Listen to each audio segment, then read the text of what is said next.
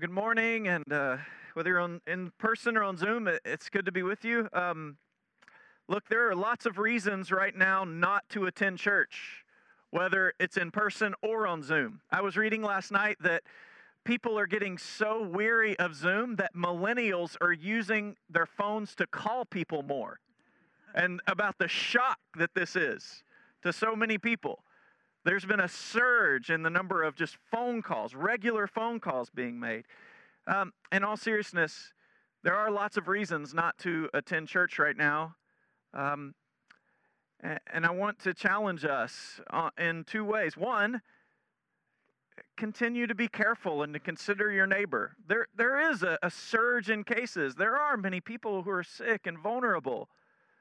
So be careful. And at the same time, one of the things that is not being said enough right now is that as human beings, part of what it means to be human and to be embodied is to be in the presence of other humans. And so, look, we need to be careful. We need to care for each other. But we become less human when we become isolated from each other. And we have to hold these things together to remain human. And so, as wearying as it is, stick with it. Whatever that looks like for you, you've got to stick with it. All right, that's the first sermonette. Here's the next one. As we wait for Christmas, we're following the lives of four people in the Bible: Joseph, Moses, David, and Zechariah. And our church's Advent devotional leads you through their lives during the week. If you don't have a copy of our Advent devotional, there are two left, print copies, but it is also online. You can find it there on our website. We're looking at each of their lives through this lens of waiting. And last week was Joseph. This week, we're looking at the life of Moses. If you heard the sermon last week, I drew on two lessons in waiting from Joseph's life. And I'm going to draw out the same two lessons in Moses' life, and then I'm going to add a new one at the end. Now, it's not often that you have most of the sermon before it even starts. So who can give me the first lesson on waiting from last week? Anybody? I know you all listen and memorize this. Here's the first lesson in waiting. Waiting is born out of promise. It's born out of promise. Moses lives his life with a vague awareness of a promise. He grows up in the household of Pharaoh, but once he's an adult, he begins venturing out to visit his native people. You get the sense that this becomes a habit for Moses. And what sticks out to him when he visits his people is their poor treatment by the Egyptians. You can imagine the way that Moses' repeated visits, his repeated observations of abuse and harsh treatment would wear on him. And one day he seizes the role of deliverer. He kills an Egyptian who is beating a fellow Hebrew. And the following day he returns and he makes his rounds again. And this time he tries to assume the role of mediator in a disagreement between two Hebrews. But one of them turns it against him. And because he's from the household of Pharaoh, Egyptian royalty, Pharaoh gets wind of Moses' doings, and Moses has to run out of town. Now, when he's young, Moses lives with this vague awareness of a promise. Two promises, really. One, that the Israelites, his fellow people, are not meant to be enslaved. Two, that he is to play some part in their freedom. Moses' killing of the Egyptian is a lot like Joseph's early sharing of his dreams. These are parallel. Moses is not mature enough to receive the promise yet. He's going to have to wait to grow into the promise of being a deliverer. But there is still, in this moment, a seed of a promise.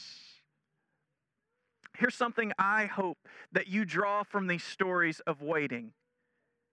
If there is any way in your own life that you feel like you are waiting, there is likely some promise from God there.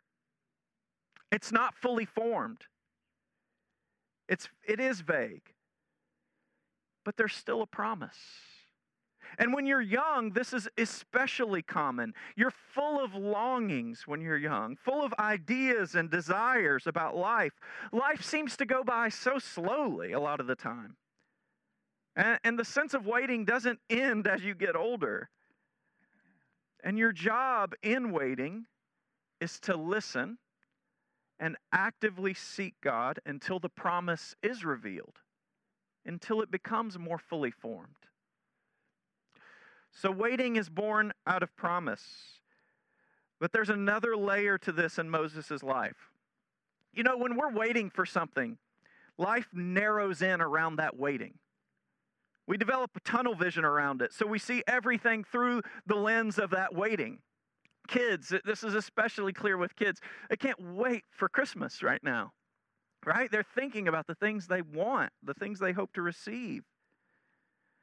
What's revealing about the life of Moses is that he is part of a larger waiting. So listen to what God told Abraham over 400 years prior to the life of Moses. The Lord said to Abram, "Know for certain that your offspring will be sojourners in a land that is not theirs, and they will be servants there, and they will be affected for 400 years. But I will bring judgment on the nation that they serve, and afterward they shall come out with great possessions. They shall come back here in the 4th generation, for the iniquity of the Amorites is not yet complete."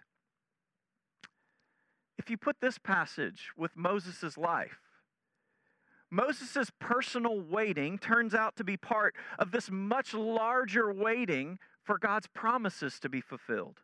Within Moses' life, a larger plan of God is unfolding. And it's difficult to fathom, but our lives unfold on the grand scale of history where God is at work and His promises are unfolding. His promises are larger than us. They were before us, and they will outlive us. But our lives are contained within His promises. And we play a part right now in the fulfillment of His promise in the course of our lives. So as we wait, we should remember to look around us, to pray beyond ourselves. Could God have larger purposes within our own experiences of waiting? Are there other lives that God wishes to impact in the waiting that we experience? Waiting is born out of promise, God's faithful and sure promise. Now, second, waiting is a series of deaths and resurrections. Boy, did Moses have to learn this. Read Moses' story this week in our devotional. First, he's rejected by his people, whom he seeks to help. Then he's forced to live on the run and in exile. His first child, Gershom, beautiful name, if anyone would like to use that at some point with a child, Gershom. He's named after a sense of homelessness. I have been a sojourner in a foreign land. Moses had no intention of returning to Egypt to try again at helping his people. When he left, he was gone. He gave up on their freedom and his role as a deliverer. The dream had died. So God's appearance to Moses in the burning bush is a resurrection. It's a resurrection of Moses' own soul and of the resurrection of God's promise in the life of His people to deliver them out of slavery. You know, a brush fire in the desert wilderness probably was not a rare sight when you think about it. Notice what draws Moses' attention to the bush. I will turn aside to see this great sight, why the bush is not burned. The bush is burning, but apparently the leaves and the branches aren't consumed like they normally would be in a brush fire. And it's only after Moses comes closer that God speaks to him out of the bush. And the bush signifies a core element of Christian faith. God is a consuming fire, but His fire functions like fuel.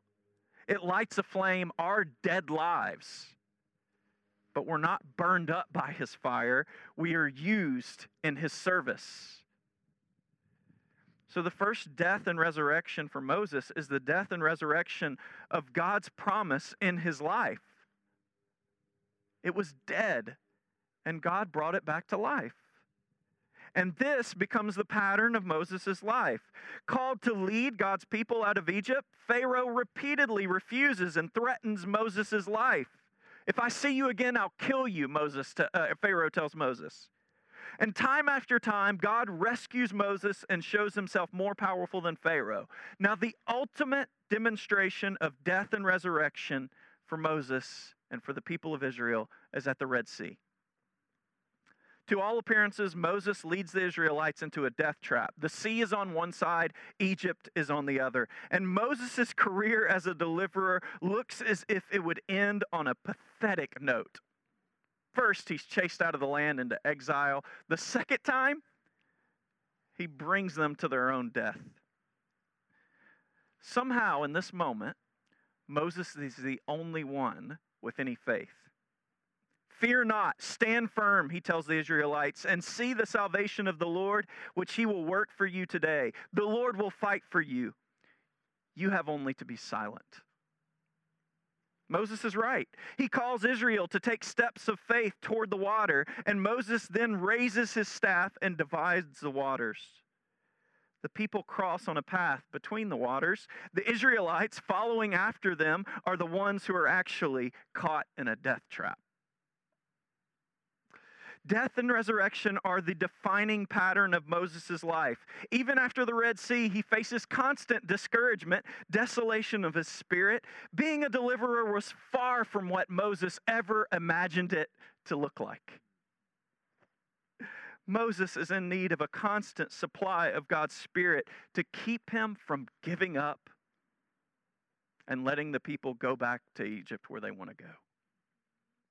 As we learn in the New Testament, the manna in the wilderness, the water that God would give them to keep them from dying of thirst, this was actually Christ ministering to them, keeping them alive. Death, resurrection. If you are a Christian, or if you become a Christian, you will discern this pattern in your life too if you look closely. And if you're not a Christian, if you look closely enough at your life, you can likely recognize the need for this pattern. If you're not going to live in death all of your life, you need a pattern of death and resurrection. The Christian life begins with death. You die to yourself, to your own power and capacity to fulfill your own life. And you're raised up to live with Christ, to follow him in the world. But following Christ turns out to be a taking up of one's own cross, a daily dying to self. But on the other side of that, there's the amazing discovery that in dying to ourselves, Christ always gives us his life in return. More life. Just like Moses needed the Spirit, Christians need the Spirit of Christ to keep us close to him, alive in him, burning. Waiting. It's integral to life in the world. And it is a series of deaths and resurrections. Now here's the last lesson on waiting.